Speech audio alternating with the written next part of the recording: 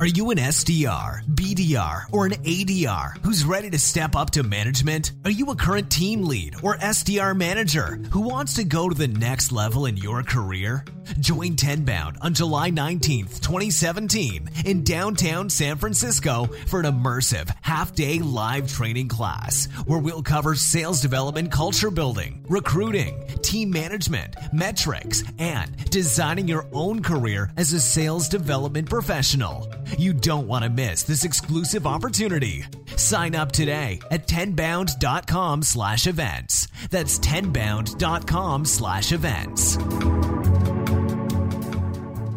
Hello, and welcome to the Sales Development Podcast. Thank you so much for joining us. This is David Delaney with another awesome show. I have today my esteemed guest who I've been trying to get on the show for a long time, and I'm glad you could make it today, Mr. Chris Casillas with Appfolio. How are you doing today, Chris? I'm doing fantastic. Thank you for having me, David.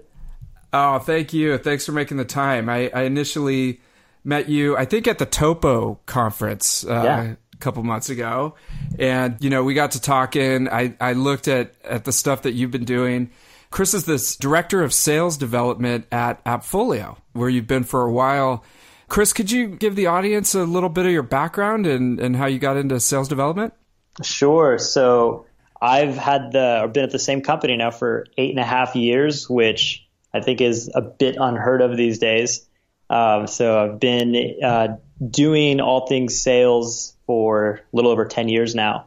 I started off at Citrix Online, the GoToMeeting guys, and that was in late 2006. Just kind of fell into that job doing B2B sales. Was hired on when I was 19 years old as almost like an experiment to see what happens if we give some kid who knows nothing a bunch of training and guidance, and see what can possibly transpire from that. And it ended up working out really well for them and really well for me too. So much so that after a couple of years, those same guys that started that company, the founder and core management team behind GoToMeeting, they started this company called Appfolio. So they asked me to come on board when they were about 30 employees, and started doing sales for them there. Was one of the very first salespeople, and went from just having a handful of customers to thousands and thousands, tens of thousands, to now being a publicly traded company. And we just told the street that we're now profitable. So it's been a fun ride. Oh, man, that is amazing. And I've got a ton of questions, but what does Appfolio do for their customers? Yeah, so we create cloud-based software for specific industries. So right now we serve the property management and legal verticals. Okay, great. And so you were working with these guys. They decided to start a company, and they went and grabbed you. Man, you're going to get a lot of recruiting calls after this. I hope you don't mind. So what was it about working with you that made them say, hey, man, we're starting a new company. I want to call Chris? Yeah, well, I certainly think that having the clean slate from the very beginning, and then them being able to give me the proper training is really important when you're starting a new company. You want to make sure that the people in the very beginning are properly representing the organization, and also are good too. So I had both those things going for me at the time, thanks to a lot of training and mentorship that they had. And one reason I love the sales development role is I get the opportunity to, in a lot of ways, do the same thing that was given to me, all the training and the development that I can now pass on to people on my team now. So I love that opportunity. What a ride. That is amazing. And they went public while you were there. That's right. Okay, so 8 years. I mean, that's from day one. That's amazing. Yeah, it's been fun. So tell me about your sales development team and how you have it structured and how it's set up and how you run it. Sure. So we have a team here in Santa Barbara. We also have a team out in Dallas. And so we have 25 SDRs in total. And so there could be 12 or 13 in any given office at any point in time. And within that group, we have a group that's primarily outbound, and then a hybrid team that works on our larger size customers that they're acquiring. And so after ramping up and being successful on the outbound and on the smaller side of customers, then what they end up doing is graduating into the role that we call ninja. So they end up being sales development ninjas, and they start working on the larger size companies. Oh, okay. That's interesting. So they start out on outbound to the the smaller companies, and that it's more of a high volume activity. That's right. Role, it sounds like. And then once they kind of prove themselves in that respect, then they move up to a hybrid where they're handling inbound and outbound. Is that correct? That's right. Okay. Excellent. And so how does it work? So they get a set of named accounts, for example, and if a lead comes in from any of those, they'll take care of it, and then they'll map it out, to do some outbound as well?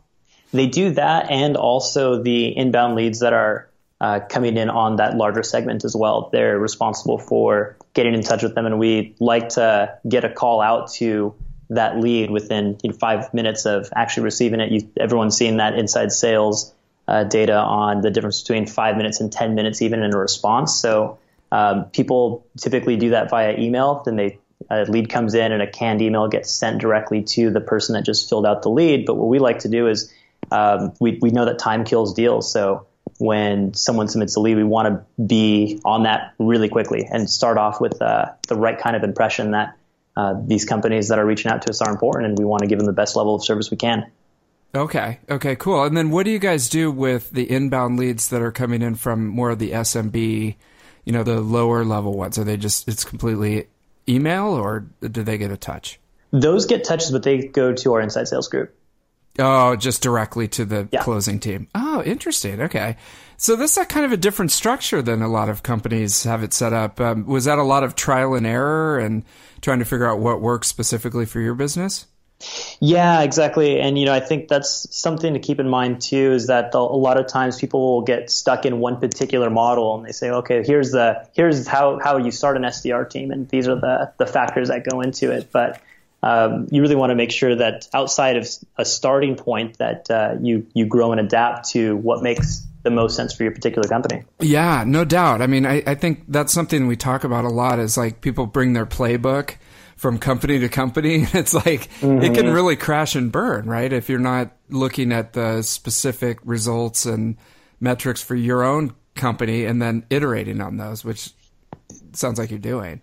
Yeah, we always say that the system needs to be serving you. You shouldn't be serving the system. I love that. Because now there's so many different tools and different things that you can plug in for sales development that it's almost, a lot of times it's the opposite of what you're saying. It's like you're trying to feed the system all the time. That's right. Yeah. No, that's amazing. Okay, so cool. So say somebody, they're down in Santa Barbara, which that must be a tough place to recruit from. And they look at the job rec and they look at your profile and they go, dude, I want to work for Chris. Like, what are you looking for? Hopefully, I think that would definitely happen if they saw your profile. What are you looking for in those applicants when they come to you and you want to get a spot on the inbound team or the entry level team? Good question. So, I don't know if it's just us, but something that we've realized is hiring people straight out of college is not our default position anymore. Now if someone just graduated, they have to absolutely impress us in order for us to consider moving forward with them as a candidate. We find that the folks that we're looking for have a little bit more clear direction of what it is that they're looking to do, what goals they have. And we really want to know what's driving them to take this job in the first place. A lot of times we'll ask in an interview that there's two sides of an equation here. There's the side of what you're going to bring to the table for our organization, and then on the other hand, what is it that you're hoping to get out of being here as an employee? What do you hope to get from us? And so we want to see that that's been well thought out. Enthusiasm is so important. That really makes such a difference. When I start to look at some of the nuance of someone who showed really well in an interview then didn't do as well in the real world actually producing, a lot of times we find that enthusiasm has a lot to do with it. So you can imagine when you're getting a call from someone out of the blue that if they sound a bit dull or flat, then that call's going to end pretty quickly. Yeah, and how do you measure that? That sounds really tough because they come in and they're all amped up on Red Bulls and coffee. They've been sitting in the car for half an hour, mainlining Red Bulls and eating Altoids. Just the whole pack of Altoids. And they come into the interview and they're super excited, and they're all enthusiasm and stuff like that. How do you see into, what they're going to be 90 days out in the job? Do you look at the resume? Do you look at the track record? I mean, how do you decipher that? Those are all factors that go into it. We're also really curious to know what that person does to grow and improve outside of the business, right? Like outside of normal office hours, how are they working on making themselves a better version of themselves, really? So that comes across really clear. If it seems like the standard response, if someone isn't really doing that and taking that seriously, is, I'd like to read some blogs every once in a while. Okay, I mean, that's one way to go about it, but it's really interesting to hear what people have to say when you start asking them about growth and development outside of the office. Yeah, it's like, well, I like ESPN and maybe go to the beach every once in a while if I'm in Santa Barbara. Netflix and chill doesn't count. Netflix and chill. No, that's funny. I saw somebody wrote a post. It was like, put on your Netflix clothes because you're going to be watching this all day, right? It's like, oh God, now we have That's not going to cut it. Now we have Netflix clothes. But hey, and by the way, anybody out in Santa Barbara or Dallas who's listening to this and you're interested in Appfolio, if you say that you listen to the Sales Development Podcast every week, I think that would put you, over the top with Chris. So now there's a good example of focusing on growth and development. Nice, right? And then, dude, all I do is CrossFit and I listen to the Sales Development Podcast. Man, I'm just gonna crush it. Hired. You're done. Awesome. Here's your headset. Great. Okay. All right. So you found a great person. They're super energetic. They're reading books and they're studying sales development. They come in, they get the onboarding, program. Now, what are you looking for over the next, 90 days, or 6 months, for example, of that person's behavior, action, etc.? Yeah, there's the obvious one about coachability, right? Like someone has to take feedback from their team and also from whoever their leader is well and actually implement it.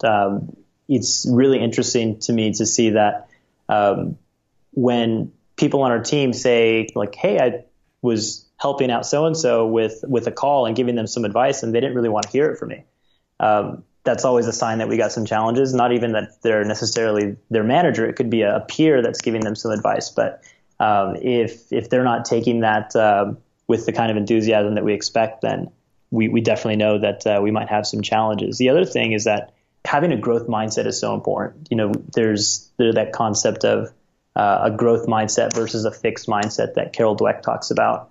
And this is so important to us because it really has an effect inside and outside of the office. The idea that let's say you're not a morning person, it's the idea of saying that you're not a morning person yet, right? It's this understanding that you can change. And that plays a lot into who's going to be successful and who's not, the folks that really internalize that. I'm just thinking, one of the things being an SDR management is you put a lot of thought and focus on training and coaching people, but then to see it not translate to different behavior on the floor has got to be frustrating.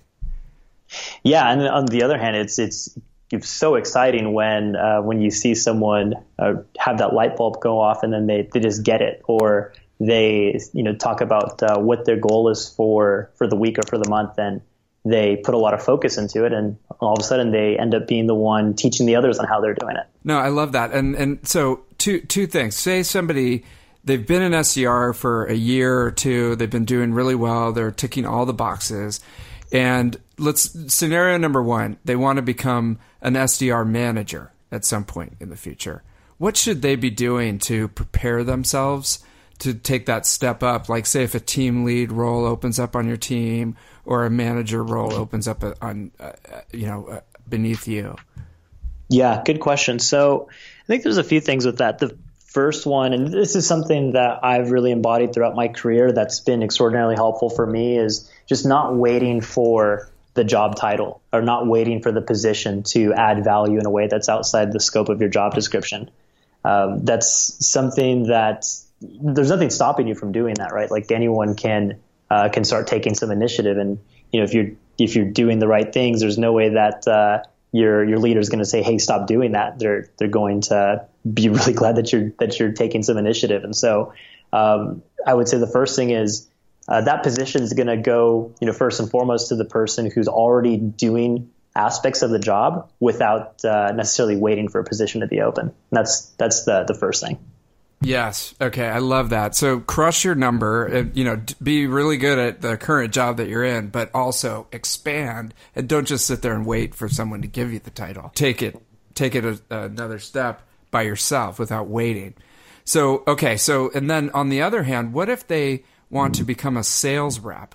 They want to step up to become an account executive, from an SDR to account executive. What are 2 or 3 things that maybe they should be doing right now to be ready for that a year from now? Definitely, yeah. So I think you should start to get to know some of the folks on the inside sales team. The best, of course, are the people who went through the SDR program and have now are the top producers on the inside sales floor. Those are the guys that you want to take out to lunch and start to get to know and understand what their path and their journey look like. Because every company is going to have their own nuances of how it's done, but talking to someone who's actually done the thing that you're looking to accomplish is always the right place to start. I think, just having business acumen, it takes some experience to understand it, but the more that it seems like that you can understand how a business operates and how a business makes money, you're going to be better at trying to work with potential customers to, solve their business issues. If you don't know how a business runs on a basic level, because a lot of us, I was a liberal arts major. I mean, I didn't know anything about business. It took me 20 years to figure out how it works. But if you're just 2 or 3 years out of school, hey, figure out how businesses make money and how your solutions specifically can help them as much as you can, I would say. Couldn't agree more. Yeah. Yeah. So more like on the tactical front, as you're working with SDRs and the management, have you seen anything, in your experience that's been working more effectively than maybe you would have thought, or something that you've seen come up recently? And then on the flip side, is there anything that just doesn't work anymore as far as brokering conversations with prospects? Anything that you've seen on either side that, we should be aware of? Yeah, good question. Well, I think on the what's not working as well, this has been our own experience, then also just conversation with other sales development leaders that I've spoken with, that the high volume play of just rapid churn and burn of accounts and churn and burn of the people that you're working with is not the best approach. It's certainly not sustainable. Something that we were talking about before this was doing personalization at scale, right? Because everyone's saying that no one's really reading these emails anymore from sales development reps, and except for the ones that are highly personalized, and that does work. But how do you scale that? Well, it's really hard. So I think the question becomes, instead of how do we scale it, is who are the particular accounts that are worth putting in the effort? The prioritization and personalization, it's just, I think that with the dawn of these sales automation platforms that have come out in the last 5 years, because I remember, and you do too, you've been around for a while, before the sales automation platforms were given to SDRs, we just had like lead lists and Salesforce and Excel sheets, and it was super slow and clunky. I had like Post-it notes and all this stuff, like trying to figure it out. But now we've basically given SDRs marketing automation programs, just like Marketo or Pardot or HubSpot, and said, dude, have at it, man. And I just got an email today. It said, "Hi, first name," and it was just a token, like. And I was just like, dude, that is so wrong. Like, it's 2017. Come on. That's exactly. I was going to go, dude, in 2010, like, okay, like we were just all trying to figure out how these things work. Okay. But now, but, on the flip side, outreach just took a round for $30 million from very reputable VC firms. They're crushing it. Yeah. As Mark Costigo would say, they're krilling it. They're crushing it and killing it. I don't know what that means, but they're crushing it over there. So people are buying these things, Chris, and they're plugging them in and they're giving them to people, and then it's like they're sending out millions of emails that no one's reading. So what do we do? I mean, the approach that we're taking is get really smart about who is it that we actually want to win, and then be thoughtful about how we approach those folks. Right. Okay. And then what do you say? I ask this all the time on the show. What do you say to the sales leader, the old school sales leader who walks around and it's really quiet on the sales floor? There's just tap, tap, tap. Everyone's researching. They're sending emails. They're being super like personalized about things. Like, what do we say to those guys? Because they think that it should be loud and crazy on the sales floor because you're talking to all these people and you're making all these calls. Right. Yeah. I mean, I would say for that, I would always just go back to making sure that whatever it is that we're doing is actually being effective in the first place. So like if we're hitting the number and it's really quiet on the sales floor, then great. Who cares? If it's not, then you definitely have some things to be thinking about. And I mean, we know for certain that a call and email combo is more effective than just sending out an email. So it's not like make 180 calls today and send 2 emails is going to work anymore. But we also don't believe that just sending out 50 personalized emails and not picking up the phone is going to work either. So there definitely has to be a balance. Okay. And I just remember I talked to John Miller I asked John Miller the same question, and he said, well, why don't you just do this? Personalize all day, and to your point, as long as the data is fleshing it out, it's working, you're hitting your numbers, great. And then when the old school VP of sales walks by, have everybody start making phone calls. Problem solved. And I'm like, okay, I'm getting this from the guy who started Marketo, now runs a gate. Okay, this is what we're gonna do. Yeah, absolutely. So that is funny. So Chris, what I'm really curious about is the new trend around account-based sales development and how you organize account-based sales development, particularly at Appfolio. And we talked a little bit about the one metric or a handful of metrics that you really pay attention to around account to opportunity conversion rate. So how do you use that? How do you monitor that if you can't do it, easily in Salesforce? You got to set it up. And what do you use that metric for in order to coach your team? Yeah, good question. So with account based, I think it's important to first start with why. Like, why are we doing account based? And for a lot of people, what it comes down to, and certainly the case for us, is that we're looking to ensure that our focus is on the highest value customers that are going to be the most successful for us and the most successful users of our software. And the other one is we want to ensure that we're increasing efficiency. You don't want to spend all this effort on accounts that just have such a low likelihood of turning into an opportunity. And so that's why we really focus on our account to opportunity conversion rate. And that's the number of accounts that you're targeting in any given time frame and the amount of opportunities that came from that in that same time frame. And that really tells you what your efficiency looks like, because the less accounts that your SDRs need to target in order to generate an opportunity, the easier their job is and the more you can expect out of them. And so Salesforce doesn't do a really good job of just spitting that report out for a number of reasons. So we've had to move past the dogma of not using spreadsheets, and we do use a spreadsheet to track this.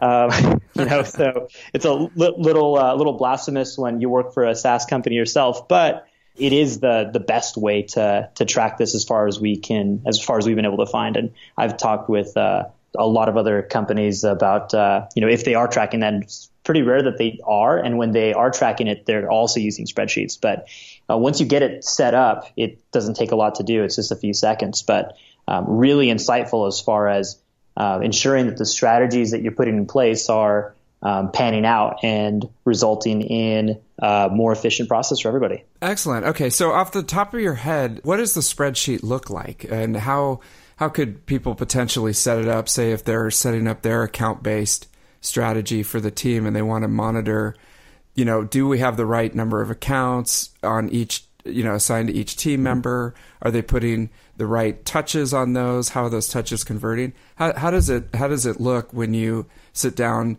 Monday morning and you go, okay, here's the new data and this is what we're going to do with it? Yeah, the best way to start is to take your snapshot based on how long you think it takes for accounts to turn into opportunities from when they're first engaged. So, for us, we look at it in a month time frame. We also look at it in a quarter time frame, but monthly is the most helpful because we can take some action on it a lot quicker.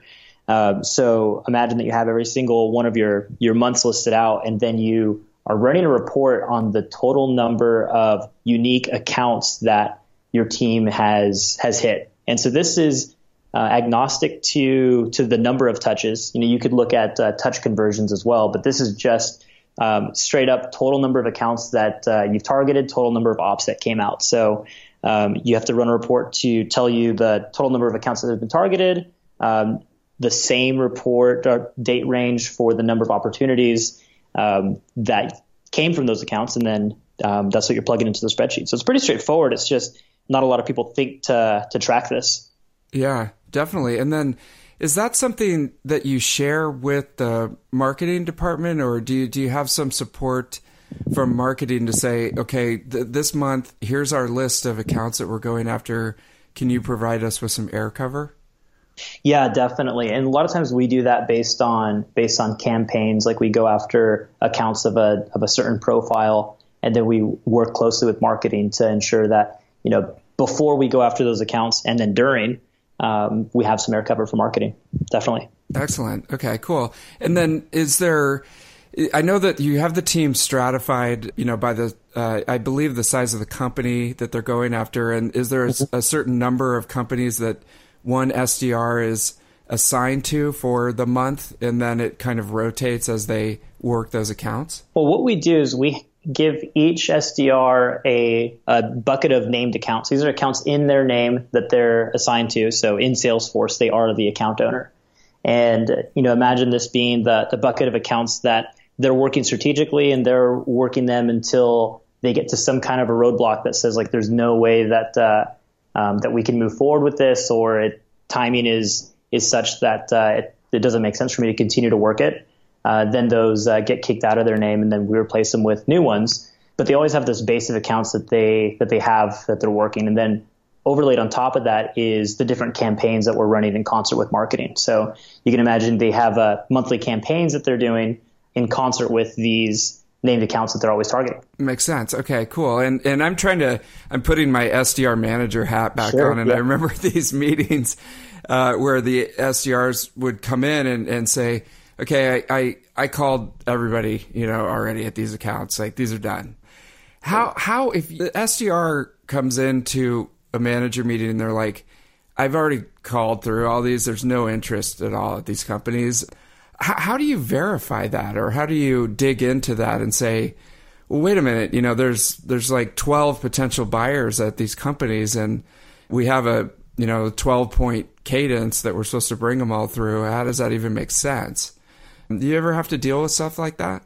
Yeah, so that's a good one to bring up. So the first thing is having an established framework, so it's really clear what it is that we're expecting of our team to do in these accounts. So there's some folks who have a roadmap of a call, which is really important to make sure that the SDRs are navigating through that call effectively. There also should be a roadmap for an account too. That's how many contacts or what titles or profiles are we actually targeting? How many of them should you target before you move on? In what ways should you actually go about targeting them?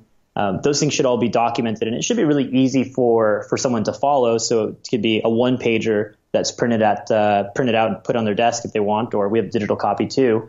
And it should be really clear to see the if-thens. Like, okay, if this just happened, if the owner just told me to buzz off, like, what am I doing now? So we're taking a lot of that decision paralysis out of the way, because you can really clearly see what happens next. Do the reps follow that perfectly every single time?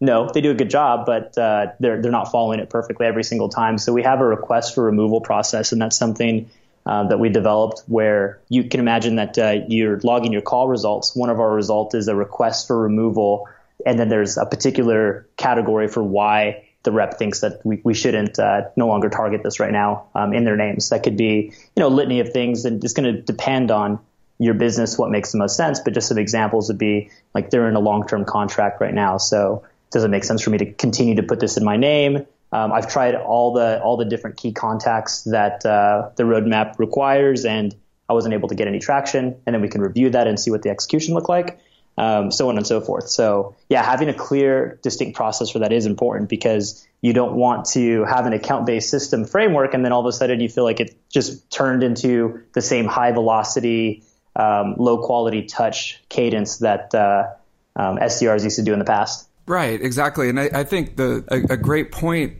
that you're making is that you have these gates tracked in Salesforce so that they have to click a box or do a drop-down menu, and you're collecting data. So you can run a report on an individual, like in that scenario where they keep coming back and saying, I called everybody, there's no interest at these accounts, I need new accounts.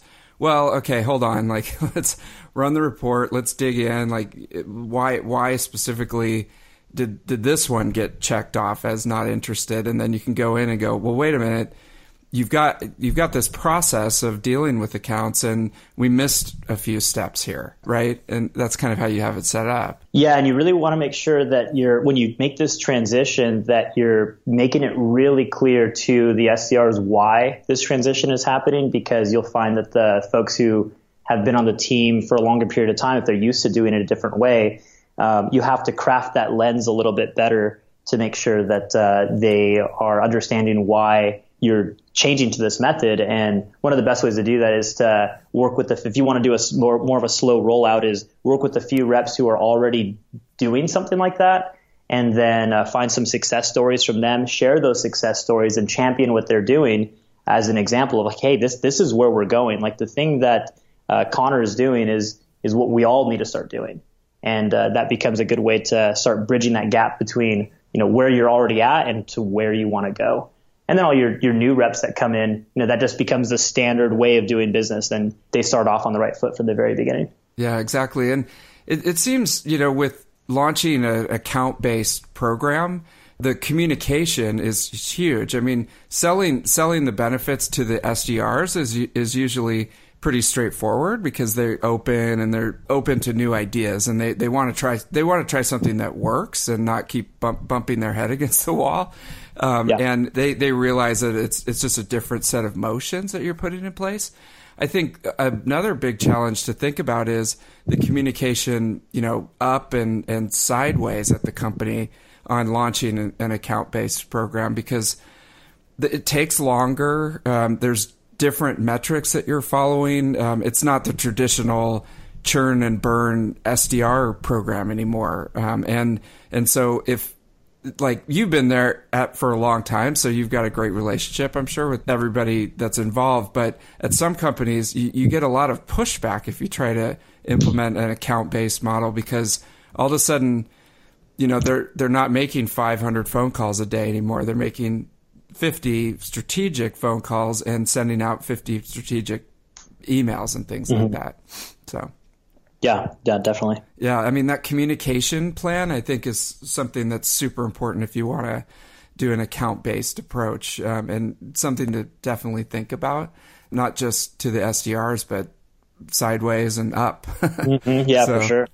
And that another thing is the alignment with sales. Like, what is sales looking for from the SDRs, and what are they considering a qualified opportunity? And I know that you've put in a lot of work to make sure that you're in alignment with sales. What are some of the things that folks can do to make sure that now we've put in all this work, we've found somebody who wants to talk to us, they're going to sit down, they're going to give us 15 minutes, and that sales takes it and runs with it and has a successful result? Yeah, that's something that we hear a lot of other organizations wanting to get better at. And what we found that works really well for us is starting with a common language across both groups. So you can imagine that if you have a set of distinctions that everyone understands, that are documented and over communicated, that we can all get on the same page and create a little bit of harmony here. So what we find is that starting with the standard stuff of like what is an SQL, what is a sales qualified lead, we have documented out specifically when it is that we pass someone over to the sales team. So it's really clear based on this criteria that we're passing someone over, and if it doesn't meet this criteria, we're not. So that's the first one. It's like who are you actually setting up with these meetings, and what's the criteria for doing so? That should be something that is documented, agreed on by all the sales leaders before rolling that out to the broader team. But getting consensus on that is definitely the first step. You also want to make sure that the handoff is done really well. So at least once a week, we'll have joint stand-up meetings with the SDR team as well as the sales team. We'll all get together and we'll have different topics that we need to iron out. Like if we're seeing that we're getting a little clunky with our handoffs, we just talk about what's working, what's not. By all the reps getting on the same page and having that open dialogue to talk to each other, both SDR and sales, it really goes a long way. I can't say enough about that. And you find that some of your best reps are doing some amazing things that you might not even be aware of, but that comes out in those discussions. So it's a great time to share some best practices too. I love that. Yeah. There's a few other things too, like ensuring that the notes are front and center that the SDR took for the salesperson and the sales manager. So we create a 0% opportunity like most folks do.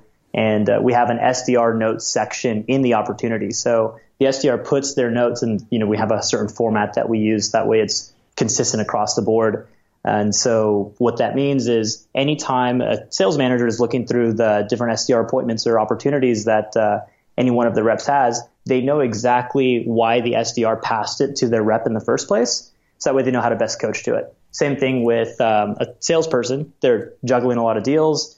It could be hard sometimes to remember what was it that really got the interest sparked in the first place, or any other dynamics of that deal. Those are all there in the SDR notes on the opportunity. So you don't have to dig through tasks or activities to find it. I love that. I'm such a big fan of using the opportunity in that way. And that also takes some convincing internally, because most sales leaders are used to using the opportunity. They take it literally, like this is an opportunity. And you're like, well, no, it's an opportunity object in Salesforce, but right now it's pre-opportunity. It's not until it becomes, 20% that it actually should show up on a sales leader's report.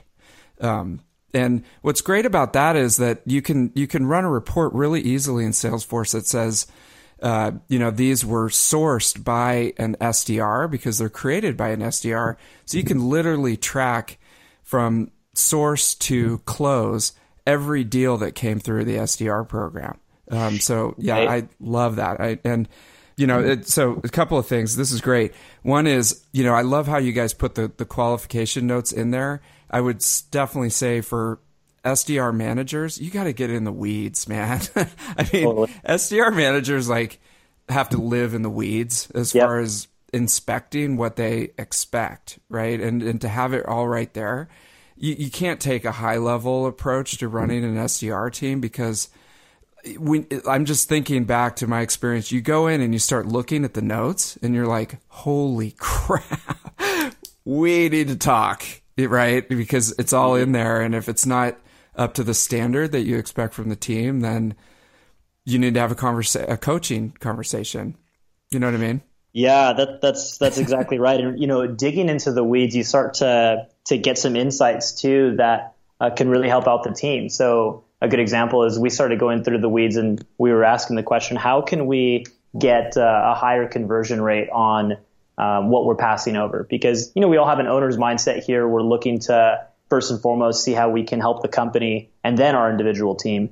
And we saw that conversion rates were good that we were sourcing from SDR to sales, but we knew they could be better. We wanted to push for more. And as we started really digging into the weeds, and because we had those notes front and center, what we were able to do is see really clearly that there were some times that we could really predict when we were going to convert a lead into a closed deal and when we weren't, based on some of the things that the prospect told the salesperson or the SDR. So a good example is we found that there's a clear distinction between those people that we pass over that are open to talk about software or about their business, and those that are ready to evaluate. Maybe they're already in an evaluation, or they've been putting off an evaluation, and you called them at the right time to motivate them to do it.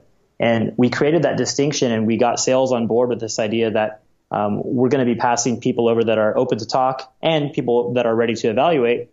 And it's our job to make sure that we let you know who it is that you're getting based on their buyer's journey, right? Like, you have people that understand that they have a need, they have a problem that they want to solve. They're not sure that our solution is what's going to solve it, but they know that they want to do better by the business. And so those people are really more curious or just open to talking about what we have to offer. People that are further along their buyer's journey, those that are ready to evaluate, they know they got a problem they got to solve. They know that software can do it, and they want to go through an evaluation.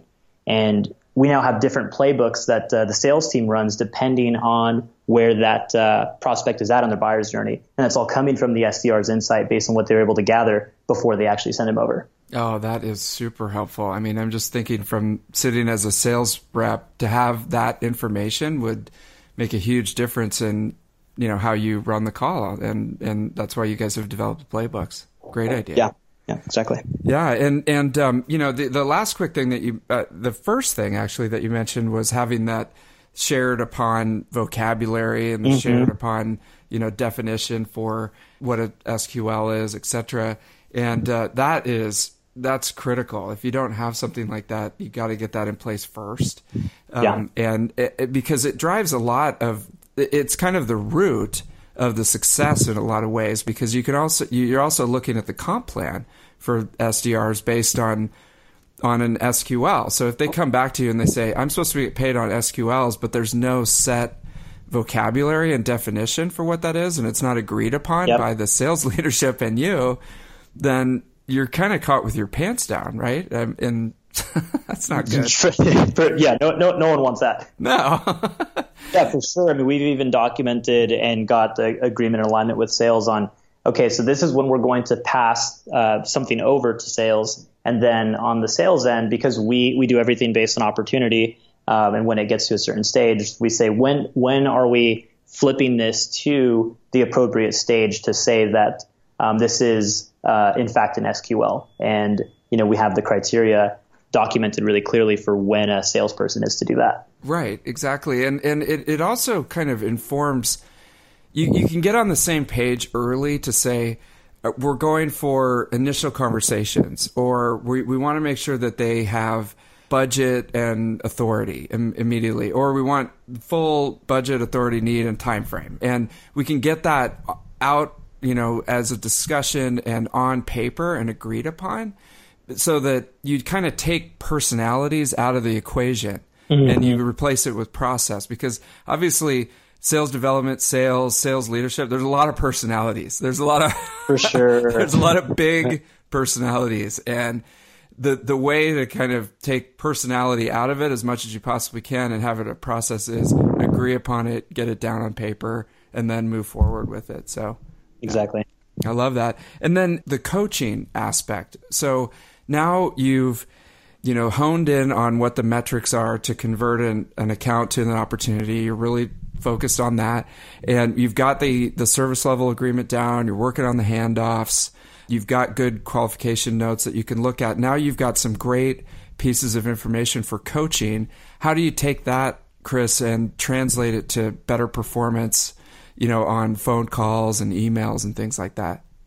Yeah, so I love the books, 7 Habits of Highly Effective People. And one of the things that they talk about is seeking first to understand, then to be understood. And I couldn't think of a better thing a lens to use when you're considering coaching your team. So what we find is that you can take a lot of the different things that you're trying to help your reps get better at and really distill it down into figuring out why it is that they aren't doing the behavior that you want. And what we typically can boil it down to is there's a knowledge gap. Like they don't actually know how to do the thing that you're expecting them to do.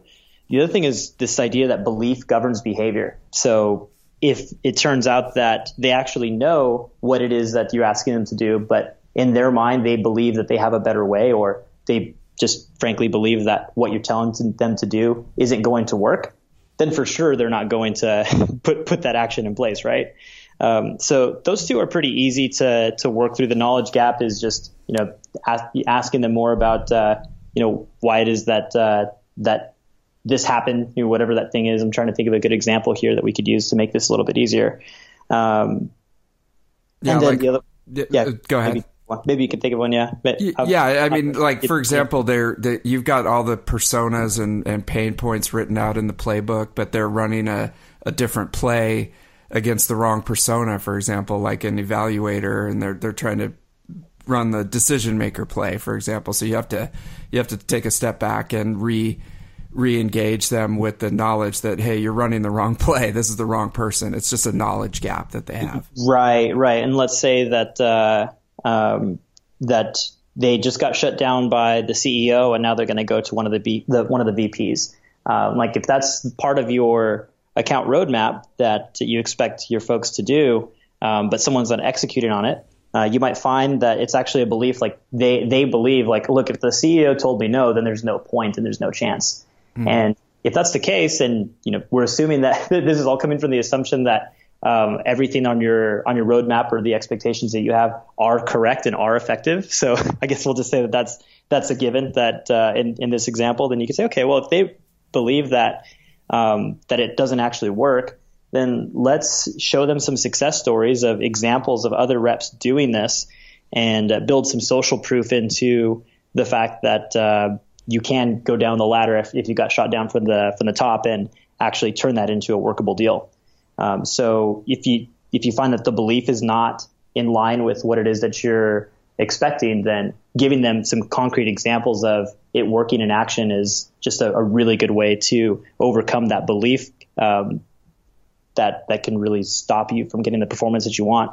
And the last one is, this is kind of an interesting one, is some resistance that they just for some reason can't overcome. Imagine that you have someone that just never calls anyone on the C level. Like, and you start looking at the accounts that they're always talking to VPs and directors, but they're never actually going into the C level. It might be that they just get a little bit afraid, that they don't have a lot of confidence in themselves or in what they're actually going to pitch and say to that C level executive. And so sometimes just making them feel better, feel more confident. And there's all kinds of ways that you can do that. But we find that those three things really can, if you use that as your guidepost for helping someone get to where they need to be, instead of thinking like, oh, my guys are just lazy, or oh, they just don't want to do it. Like if that's the lens that you're using for coaching your team, then I mean, maybe you just got to get better at hiring, because that's not the lens that is going to lead to success as far as we can see. That's excellent. That's kind of lazy behavior on the part of the manager to say, they're lazy. Well, no, dude, maybe you're lazy. But no, and in the back of my mind, I'm thinking, God, that's why the coachability is such a critical aspect of hiring a great SDR, because if you've got a knowledge gap, hey, if you're coachable and you're open, you're going to dive in and learn how to get over that. If your belief is governing your behavior, if you're just kind of a grumbly guy in the back of the class who makes snarky comments, you're just going to stick with that belief and not move forward. And then if you've got resistance and you can't break through that emotionally, then you're just going to keep going down that rabbit hole. So it all kind of comes down to, are you coachable and intellectually curious, to be able to get better? And then also, do you have a great leader like Chris who will peel back the onion a little bit instead of just going, you guys are a bunch of bums, Yeah, I can't say enough about Stephen Chalmers in Santa Barbara and Evan Carr out in Dallas. These guys are just all-stars when it comes to coaching and training our guys, and a lot of good comes out of those discussions. Like we, for example, had one rep who was just doing amazing, and then all of a sudden her performance started to drop, and in having a conversation, it turned out that she was starting to feel like she needed to give the very best of the best. Like she was saying, like, I feel like I have to give these meetings on a silver platter to the sales team. And it was because she had that belief that her performance was dropped. It wasn't because she was a bad caller or just forgot how to cold call. That's not what happened. So those can become really productive conversations that can lead to some quick change too. Yeah. We're dealing with human beings. I mean, they could, you got to peel it back and understand what's going on with them. There could be something going on at home. They could be getting discouraged. They could have, think that they were going to get promoted a long time ago, and now they're starting to look for another job. So that aspect of it. Now, you've got some great managers, and I don't want to make it sound like it's an impossible job, but you really do. You got to be analytical. You got to be in the weeds constantly. You got to be kind of a psychologist almost, like for sure, get people to open up about what's going on. But I wrote a blog post a couple months ago. It's 2017, the year of the SDR manager. And I just give those guys props because their job is tough, and it's also tough to manage managers too. So that's kudos to you, Chris. That's a lot of fun. Well, that's cool. Okay, so switching gears, you're obviously running this huge team. You've been with these guys for 10 years now. And I know that it must be a really high pressure environment for you. What do you do to let the pressure out a little bit? And I know you've done some traveling, you've done some different things. I don't know what you're doing in your LinkedIn picture, but it looks really interesting. So how do you depressurize in this situation? Yeah, well, I'm at the beach every morning before I go to work. So I wake up around 5:15 in the morning and have a morning routine, and part of that's going for a run on the beach, and the day just does not feel right if I miss that. Nice. Tell us more about your morning routine. How do you kickstart the day? There's some journaling in the morning, usually cracking into a book for 30 minutes or so, run on the beach, make a giant smoothie with all kinds of stuff in it, then usually head off to work. And that whole process is, I'd say, by the time I walk in the door right at 8, so it's almost 3 hours of prep before I start my day. But that makes me walk in and feel pretty great. Oh, nice. Okay, so you're controlling that time in the morning. I love that. And so, because at that point, right, any craziness that comes up, it's at least you've already had 3 hours to That's right. focus on Chris for a while first, right? Yeah. The phone doesn't go on until about 7:00. Okay. All right. And then it's on. And then, tell me about your travels a little. Got some crazy stuff on your Facebook. Like where have you been and what have you been up to? Yeah. Well, when I was 18 years old, I decided that every single year I was going to leave the country, at least once. So I've been to, I don't know, over 35 countries at this point, and got a lot more to go to on the list, but traveling is really important to me. I actually at one point left Appfolio for a period of time, took a sabbatical, and went backpacking around Europe for half a year. So that was a good way to break things up a bit. And the funny thing is we've had a number of people on our team who have quit to pursue their passions that are just completely outside of sales, but they found that working in this job really gave them the confidence and a skill set to go out and do some of the things they wanted to do. We had actually a couple people quit to go pursue acting. One guy moved from Dallas down to Los Angeles to go pursue that passion, and that's something I actually really love. I love the fact that that you can combine what you do inside of work with what it is that you do outside of work too.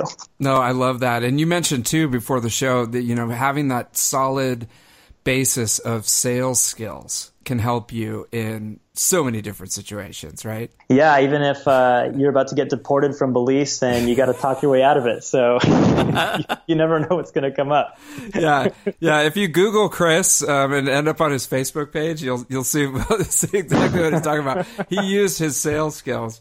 And I'm sure that you guys have an awesome, sales training program and SDR training program. So I'm sure that you're an expert there. So what's next? Now you've been working with these guys. They obviously, you've got the track record. You were able to take a sabbatical for 6 months, which is amazing, and then come back and click right back in. What's next for you, Chris? My approach has always been be useful, provide as much value as you possibly can in and outside of your job description, and things will take care of themselves. So, I've had 4 different positions now at Appfolio, and that's been the motto that I followed the whole time, and that's always served me really well. So without having to get too focused on what that outcome is going to look like necessarily, I know that Appfolio is a growing company and we continue to be successful. And so long as I help them with that success, I'm sure there's going to be something else along the way that's going to make sense when the time is right. Right now, I love what I'm doing, and it's hard to imagine doing something else right now, which is just a great spot to be in. Oh man, it's the perfect storm. I think sales development is one of the most exciting parts of the company to be in right now, with all the technology and the people coming into it and the new strategies, and it's always changing. It's always changing. It's always changing. I mean, you're talking personalization and, blasting people is not working. I mean, there's always something new to learn. So you're in an amazing spot. And, I can just say from running a business for the last few months and man, when you can find someone who is sort of a multi-talented player that you just put them in a role and they can do anything great, that's so valuable. So that's why you're sticking around for so long there, and they're lucky to have you, man. Well, I appreciate that. It's working out for sure on both sides. So one thing that I'll say just before I forget is if you have any SDRs listening, thinking about, okay, like how is this going to make me a better caller? I think there's just a couple things to say. Like one that I hear when reps are first getting started, no matter how many times we talk about it in the onboarding process, is that when you're in one of these calls with the prospect, you really have to focus on the reasons why they should, not the reasons why they shouldn't. And so we call it the silver lining principle. So a good example is you call someone up and you get into a conversation. They say, we looked at you in the past. We really liked what we saw, but it was just way too expensive for us. What happens is a lot of times an SDR wants to immediately start cracking into the questions around why it was too expensive and make that the focus of the conversation. But instead, just taking that silver lining, what you heard is that they liked it and they were interested. So you could say, okay, I totally hear you.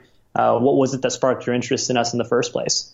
And let that be the focal point of the conversation. Let their interest and the reasons that they were looking for a new solution in the first place be what you talk about versus all the reasons why they would not do something. Oh, nice. Dude, I like that. It's like verbal judo kind of, you're using their... Exactly. I actually have a training, and I talk about judo in that training. So that's so funny. That's exactly. Yeah. They're using their power. I mean, and you can either put all your power behind stopping it or just grab their fist and pull. That's right. Exactly. Nice. I like that. I'm going to use that actually with my kids. Like if they, yeah, good luck. Hey, that's the biggest sales job of them all, man. I got 7 and 4-year-old. Holy cow. But Chris, thank you so much for joining us. This has just been an amazing conversation. I think it's a great roadmap for folks.